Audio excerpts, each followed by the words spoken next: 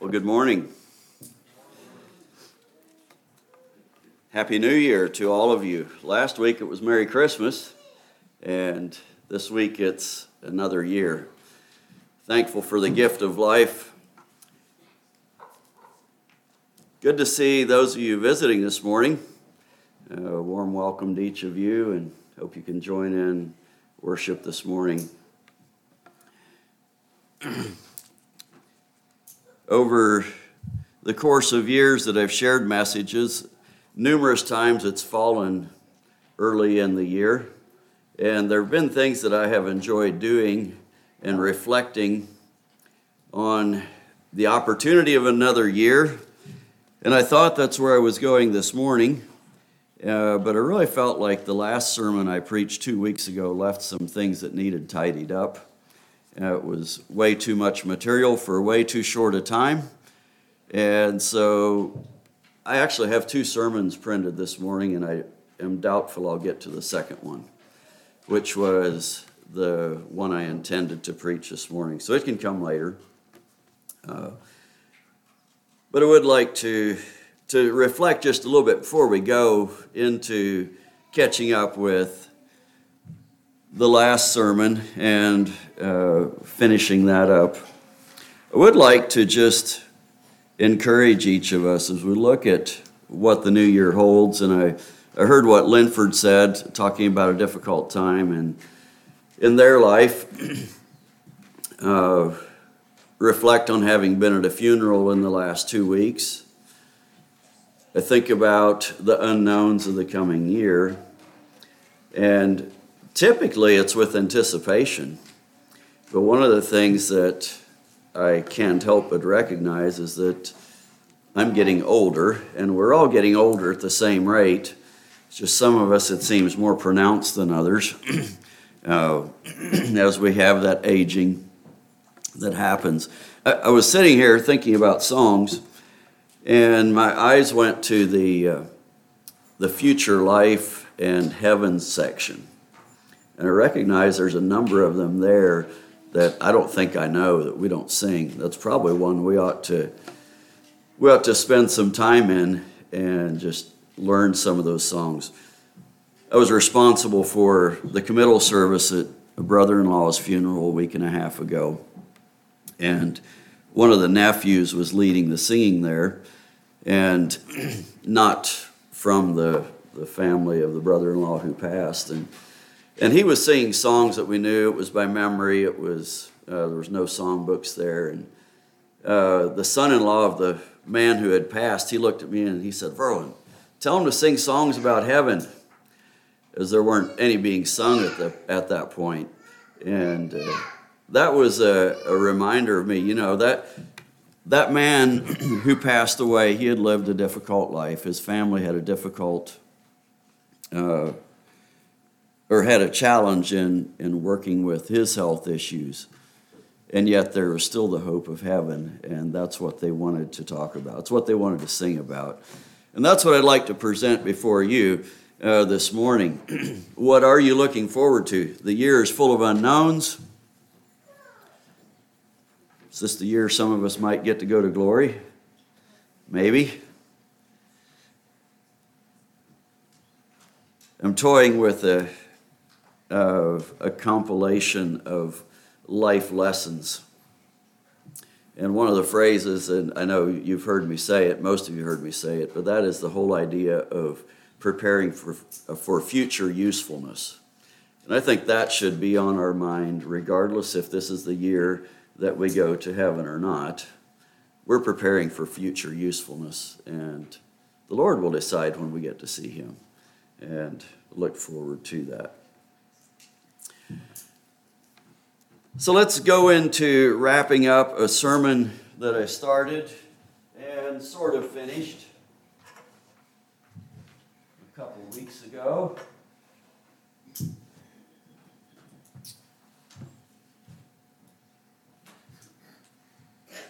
If you were not here, the topic was modesty. It was a practical topic. One of the things that I reflected on afterwards is that I didn't spend enough time in Scripture. And I find that to be a grievous error when you're behind the pulpit and you are representing what the Lord says. The Scripture must be our base. So I hope to come back to some of that. And you can't, in the application and discussion of Scripture and its principles, you necessarily, obviously more words come than simply the Scripture as we seek to understand it and apply it. That's one of the things I'd like to do. I got a couple of comments about, well, how does this topic apply to men? One person said it's easy for him as a man just to kind of check out and to say, well, that's mostly for the ladies. And maybe I presented it that way. That certainly was not my intent, although in fairness, Scripture is more silent on what modesty for men is. And so we're going to explore that a little bit this morning. Have a quote on the screen that I think is very helpful. The real choice in the debate over standards of dress is not between legalism and license, but between God as lawgiver or man as lawgiver. That was from Douglas Phillips. And I do want to call us back to that, allowing God to be the person who sets our standards. For those of you that are visiting, this is the topic that we have not addressed here at Wellspring very often, and not for quite a number of years.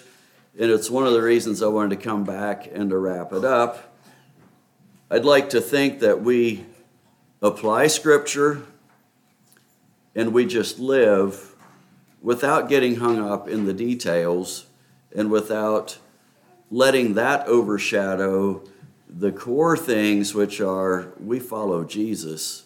We accept his shed blood, his atonement for our sin, and we seek to honor him in the way we live. This topic then comes out of that. And this quote goes back to that. Is God the lawgiver or are we? I want to recap just a couple of things. If you'll excuse me here.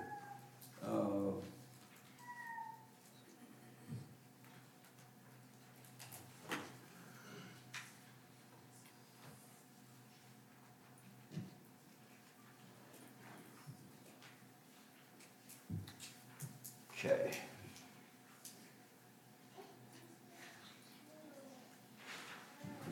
For some reason, I have a different view on my screen, and it's confusing me because I'm used to being able to see on here what's there. The setting changed without my knowledge.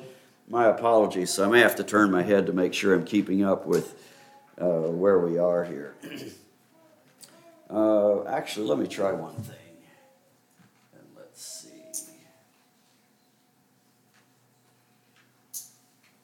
There we go. Let's do that.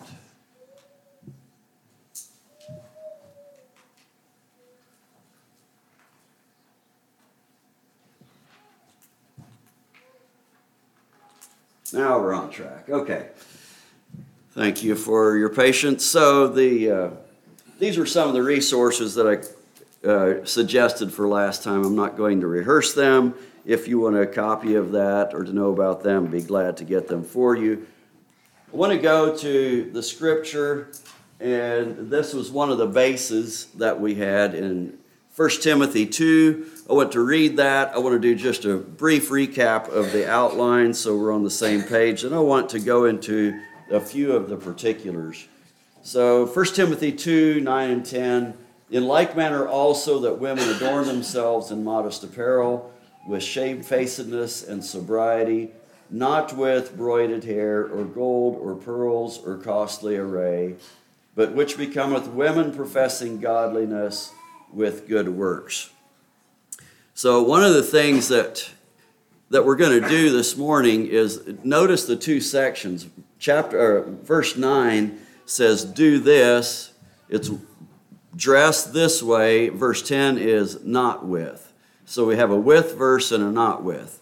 And I'd like to explore that difference a little further. But coming back to our outline that we followed last time, the dictates of culture have changed. We talked about that extensively in the history, particularly of American culture. We didn't go far back in time. But there was a couple of things just interesting I don't think I mentioned last time. And this highlights some of the changes from where we are today compared to the last 150, 200 years. Did you know that in the 1800s, some seaport cities had a written ordinance that required swimsuits to consist of at least 7 yards of fabric? Now, I'm not quite sure how you're supposed to swim tangled in 7 yards of fabric, but that was an ordinance, and that's one of the shifts that has happened in our culture. And it's, you know what swimwear is today, it's much less than that. Go back just 90 years, in the 1930s, it was considered indecent exposure for a man to go bare-chested in public. Today, society thinks nothing of men without shirts. 100 years ago, 1922, in America, a woman in a one-piece swimsuit was arrested for indecent exposure. Times have changed, and yet the Lord hasn't, even though one of the things we talked about, the acceptance of immodest swimwear led to the acceptance of immodest streetwear. That's one factor. We also talked about just the degradation of societal norms, the feminist movement, rebellious times, all of those things that happened in which people were more freely expressing themselves and going away from a biblical basis that was present more broadly throughout culture earlier. So I see I got ahead of myself here. Here was the things I just mentioned. Let's go then on down. We had that shift in culture. Immodesty has become the norm in society in general. The origin of clothing, we find that in Genesis, where we go from a time when there was no need for clothes to the beginning of shame, the loss of innocence, and God clothed Adam and Eve. Then they had the need for clothing, and just noting that clothing has spiritual significance. We further looked at Bible examples just in general, and on this one I'd like to encourage you all. If you didn't listen if you weren't here for the last sermon on this, you could go to our website and listen. That would give a better backdrop to what I'm talking about here. But if you look at the way God clothed Adam and Eve, the priests, the Israelites, the way Jesus was dressed, the saints in heaven, my best understanding of those words basically cover the same area. And that's kind of the takeaway for me as far as what part is covered. This comes out of a business handbook, an employee handbook describing that. That square box kind of gives an idea of what that company's standards are. That's how you should dress. That should be covered. The reason I put it here is because, as I understand Scripture, that is the basic area that when you look at biblical examples, that's the part of the body that was covered, neck to below the knees. And there again, if you want to hear more on that, check out the other sermon that I shared. So back to the 1 Timothy passage, and I'd like to spend just a little bit more time here now with the 1 Timothy 2 passage. How are we to dress? And it says the Christian woman should adorn herself with shamefacedness, sobriety, and good works. We talked about that some last time, so I'm not going to rehearse that as much, but just noting that the shamefacedness is a feminine reserve. It's respectful. It's a respectful attitude towards one's conscience. William Hendrickson said, it is a shrinking from trespassing the boundaries of propriety. So there's a shamefacedness. Sobriety deals with self-control and sanity. It's exhibited in the good works that are also mentioned. It's righteous deeds. It's an outworking of a heart that's right with their Maker. So that's the with. Do it with this. It does. You'll notice it doesn't prescribe, okay, sleeves have to be this long. It's got to be this type of material. It has to be this many yards. It doesn't say that, but it gives general ideas. You know, if you think about it, it would be really difficult to spell out all the do's and don'ts of this. And so what we're given is general principles. Do it this way. Let your dress match these things. And these are attitudes that are mentioned here: shamefacedness, sobriety. Good works, then, is action. Then we have the not with. She should not be adorned with broided hair in the King James. And this is one of the things I want to talk about just a little bit more, that as I skimmed over it last time, I wanted to make sure I was clearly understood. Literally, broided means braided. Does that mean that our understanding should be that all braided hair is wrong? My take on that is no. The idea of broided hair, as I understand it, has to do with braided for ornamentation. And the way that they would have typically done that in that culture is they would have mixed some kind of ornaments or finery in that braiding. And it would have been done in a way to draw attention to the hair. And so to just make a blanket statement that braiding the hair for women or girls is wrong, I think would be incorrect. I think it once again goes back to the point of what Scripture teaches. And if you take in 1 Corinthians 11, where it talks about the woman's hair, long hair in particular, being her glory that ought to be covered, that fits in with what we're talking about here, where the way we present ourselves physically is not to draw attention to ourselves and to be it should be nice. There's nothing wrong with being attractive. Don't hear that. But unduly drawing attention to ourselves. Rather, it's saying here, do it in a way that it's the good part of the inner man that is seen and not the highlighting of the externals. You'll notice the other things that are mentioned: the gold, pearls, the jewelry, the costly array. It talks about the types of things that you do once again. And it's saying, don't dress with those things. One of the things I put on the screen here that I wanted to show you, and we didn't do this last time, we did talk a little bit about jewelry. I'm not going to go long on that one this morning, but just to say that if you look at the examples of jewelry in Scripture, most often it is associated with some kind of a negative connotation. It's frequently that rather than positive. You will find some positive references or context for that. So where I'd like to go with is two examples. The first one, the Jewish women. In Isaiah chapter 3, they're being judged for the way that they are. And I'd like for you to notice this list. I'm going to read several verses here. Beginning in 16, the Lord says, because the daughters of Zion are haughty, and they walk with outstretched necks and wanton eyes, walking and mincing as they go, making a jingling with their feet. Don't you like that description? I mean, it's fairly vivid. God's saying that's not okay. He says, I'm going to judge you because of that. Therefore, the Lord will strike with a scab the crown of the head of the daughters of Zion, and the Lord will uncover their secret parts. And what you'll see on the next screen or screens is going to be Scripture. I didn't do anything except put individual descriptions on separate lines. In that day, the Lord will take away the finery, the jingling anklets, the scarves, the crescents, the pendants, the bracelets, the veils, the headdresses, the leg ornaments, the headbands, the perfume boxes, the charms, the rings, the nose jewels, the festal apparel, the mantles, the outer garments, the purses, the mirrors, the fine linen, the turbans, and the robes.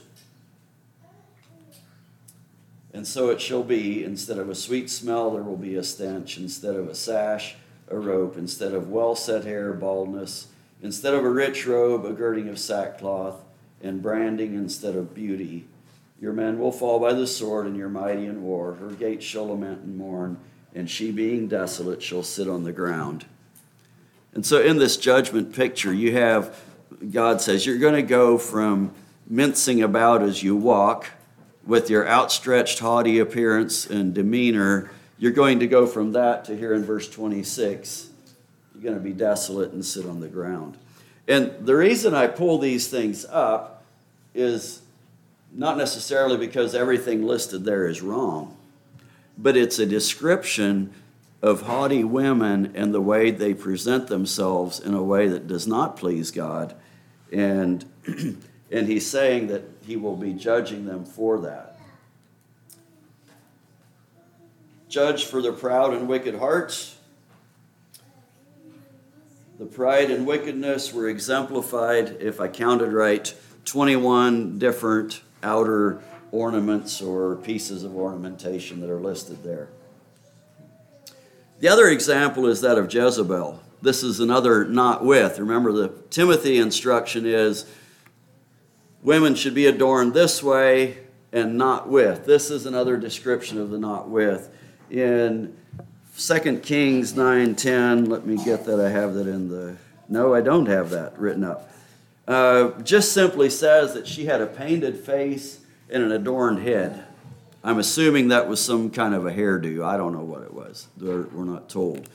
But we do know that she was a very wicked woman, and the way that she presented herself, in fact, the name Jezebel is used throughout Scripture to typify that kind of wickedness, including in Revelation 2. So we have, and there she's described as an immoral idolater. I bring her up because if you look at other descriptions of her and the way she presented herself, it once again was with that significant outer ornamentation. So the Christian woman should adorn herself with certain things, and she should not be adorned with certain things because those items are not compatible with women professing godliness. And we're going to make a shift here to this next one. The inner character is to be the attractive part of the Christian woman. And we're going to go to that in the Peter passage that we had looked at last time. So this is kind of a duh statement, but it's one we tend to forget. I already mentioned the passing of time. But guess what? We're all aging. You think about the way you present yourself. You think about your appearance. And recently was struck with this as I saw nieces and nephews on Jerry's side of the family that I hadn't seen in a while. They've grown up. It's like, it struck me, okay, so you have, just on a real simple timeline, you've got fairly generic looking babies when they're born. They do look different, but they're kind of the same. As they get a little bit older, they take on a more distinct appearance. They have a more individual appearance. You go on up through the childhood, early teen years, you go through a stage where they're just kind of awkward and that baby cuteness, toddler cuteness might go away. And as teenagers, we're like, we get pimples and whatever else we deal with. And it's like, this just really isn't very pretty. And we go through that awkward phase and you get to the upper teens, and this varies from individuals, but you go into the teens, upper teens, lower 20s, maybe into 30s. It's just kind of the prime when people are beautiful. I looked it up, found a chart that's interesting. It would be fascinating for you all, but it wasn't particularly helpful, other than to say that people reach their peak in different things all throughout life. And physically, it tends to happen in that upper teens through the 20s, maybe into 30s. And by the time we get to 40, 50 years old and beyond, we're aging and there's nothing we can do about it. Now, good diet, healthy lifestyle, it can help prolong that. Why am I bringing that up? Young people, old people, who are you dressing for? Young people, if you're choosing a life partner, is it just on appearance? Is that a big deal in it? You should be physically attracted. I won't diss that at all. I want you to be. But if that's all, you're in for a big disappointment. Because guess what? Unless you die young, you're going to age. And we just won't look so pretty anymore. It's just life.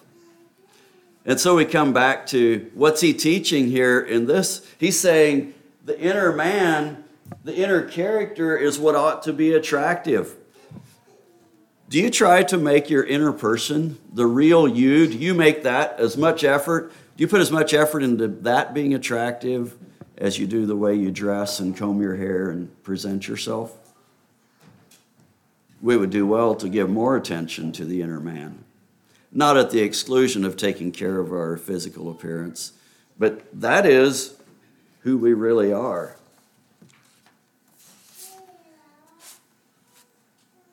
The people you love and the person you are will change physically. Character does not need to decline. In fact, I believe character grows as we mature, and maturity only happens with the passing of time. Somebody said change is inevitable, growth is optional, and I believe that to be true. The inner man can develop and become increasingly attractive regardless of our physical condition.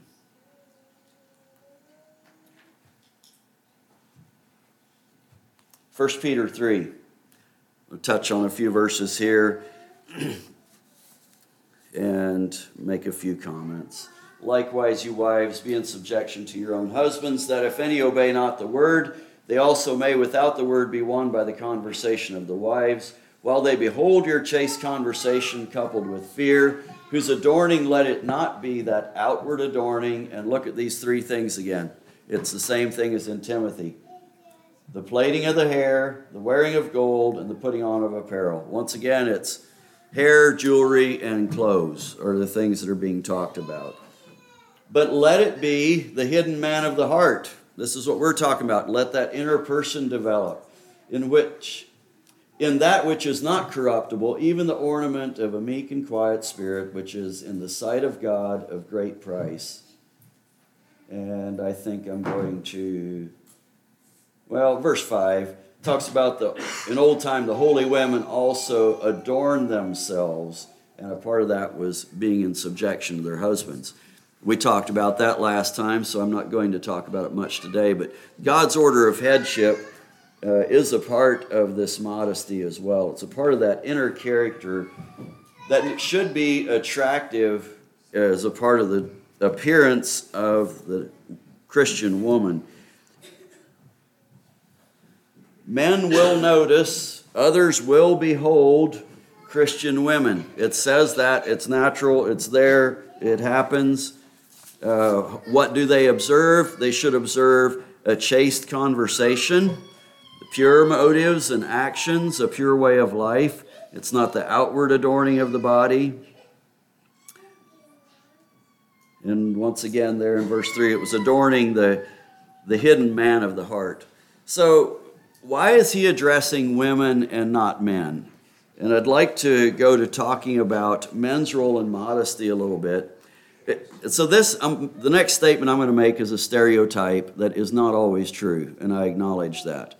But some of this is just the way we are hardwired as people. In general, women tend to care more about personal appearance than men do. Now, there are men who care very much about the way they look, but in general, we can make that statement. Part of the way that we're wired as men is we are very visual. So things that are beautiful, people that are beautiful, we notice that visually. And, that's what the fashion industry and pornographers recognize that. They recognize that material with women depicted has tended to be more profitable than of men. And I know they both exist, but that's the stereotype I'm presenting there. But that's where we as Christians come in. That may be the way that the fallen man is wired. That may be the way that God created just natural interaction and attraction. But that doesn't mean that only the woman is responsible. And so when we look at men's role in modesty, there's a couple of things I'd like to note. One is the 1 Peter 3 passage, and I did not put it on the screen, but if you look at verse 7, he follows this instruction to women with a very clear direction to men. And in that instruction, he says, "You dwell with your wives according to knowledge, giving honor to the wife as unto the weaker vessel, as being heirs together of the grace of life, that your prayers be not hindered." I'd like to pull 3 ideas from that. Men, your role in modesty deals with the things you value. He says here, we're heirs together of the grace of life. There is nothing demeaning about a woman being a weaker vessel as described here. She is not inferior, just different. Equal value, different roles. We're to live with them knowledgeably. And it says we're to give honor to the wife. And this next phrase ought to strike some fear in the heart of every husband. It says that your prayers be not hindered. Man, if we don't live with our wives knowledgeably and with understanding, the scripture says that our prayers may be hindered as a result of that. So I think a man's role in modesty deals with the way we support our women, with the way we value them. We give honor to them. So that's value is the first word. The second one is attitude. Women want to please men. I don't mean that in any kind of a bigoted way. I'm talking about people in healthy relationships. We like to please each other. Women like to please the men in their lives by the way that they appear. They tend to dress for what is attractive to the men in their social group. So I'm going to place some of the responsibility of this on the men. What is it that you find attractive? I feel very fortunate that pornography is not a part of my story.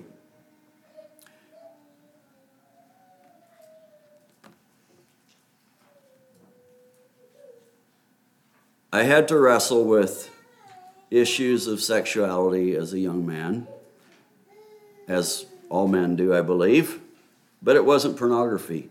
I remember in my probably upper 20s, the first time I saw a completely nude picture. It was revolting to me. There was nothing beautiful or attractive about it.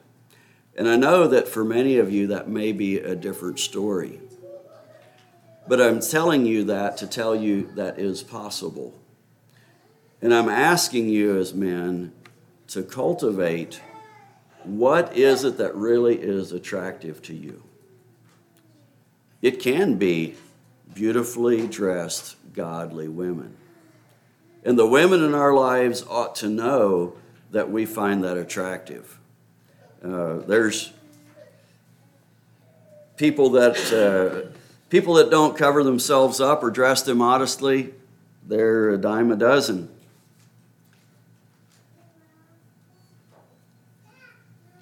Ladies who present themselves being covered can be very attractive, and I want to bless you ladies in that.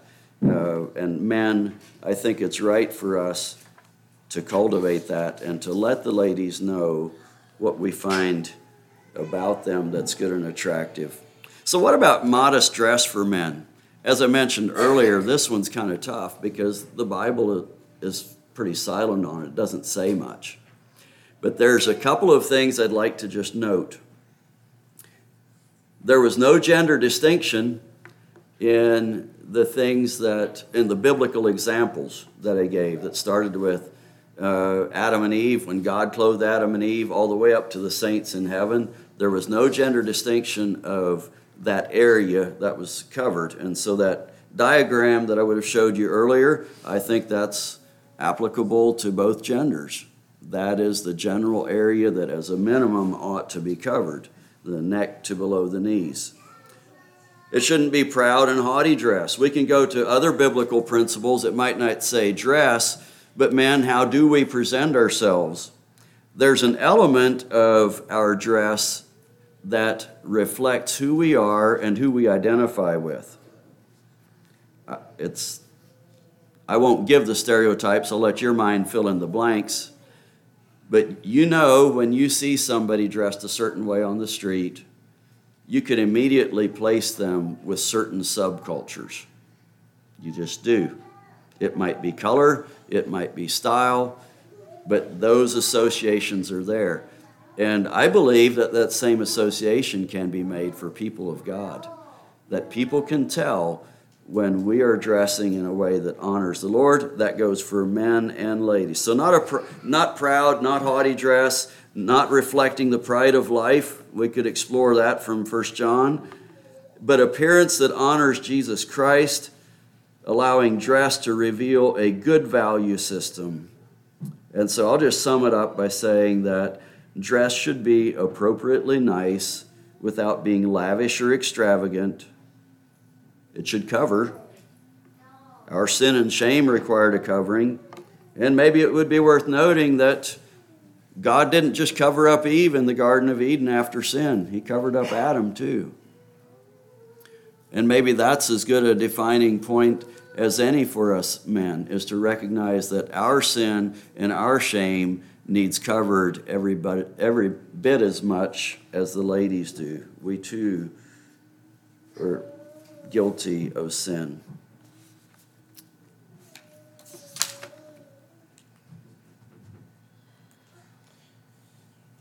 This is where we ended up last time, and there were some things in here that I skipped. I'm going to just go back to a couple of those. But if you think about everything that we do, the passages there listed for number 1, examining our motives, glorifying God. 1 Corinthians 6:20 and Colossians 3:17 talk about everything that we do should bring honor and glory to the Lord. And that's where I want us to come back to, thinking about the way we present ourselves. Once again, I would refer you to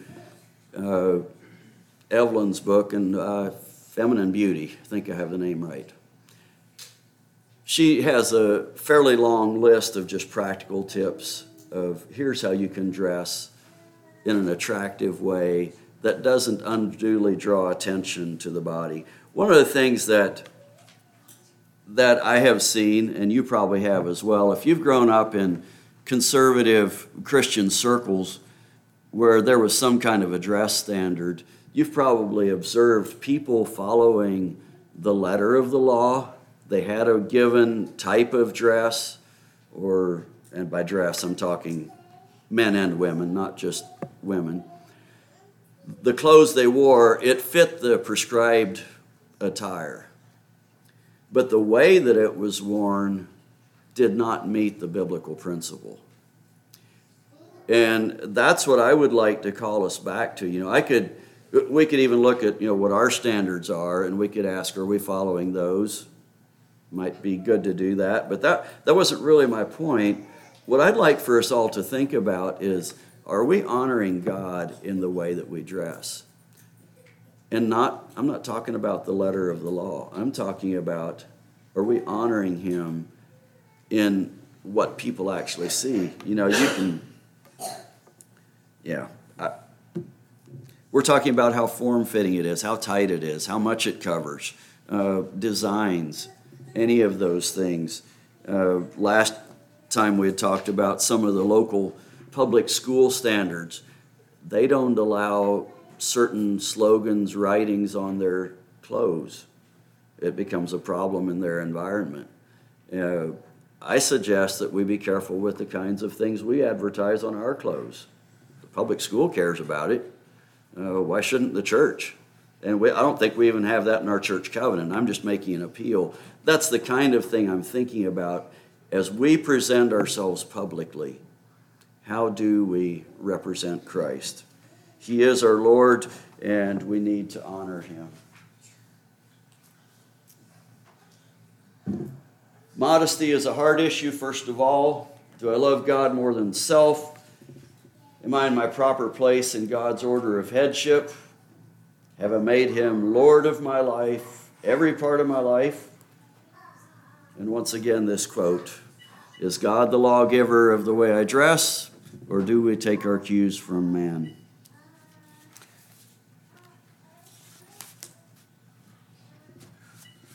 I want to bless you all as you follow the Lord. I didn't give this sermon because I thought people needed correcting.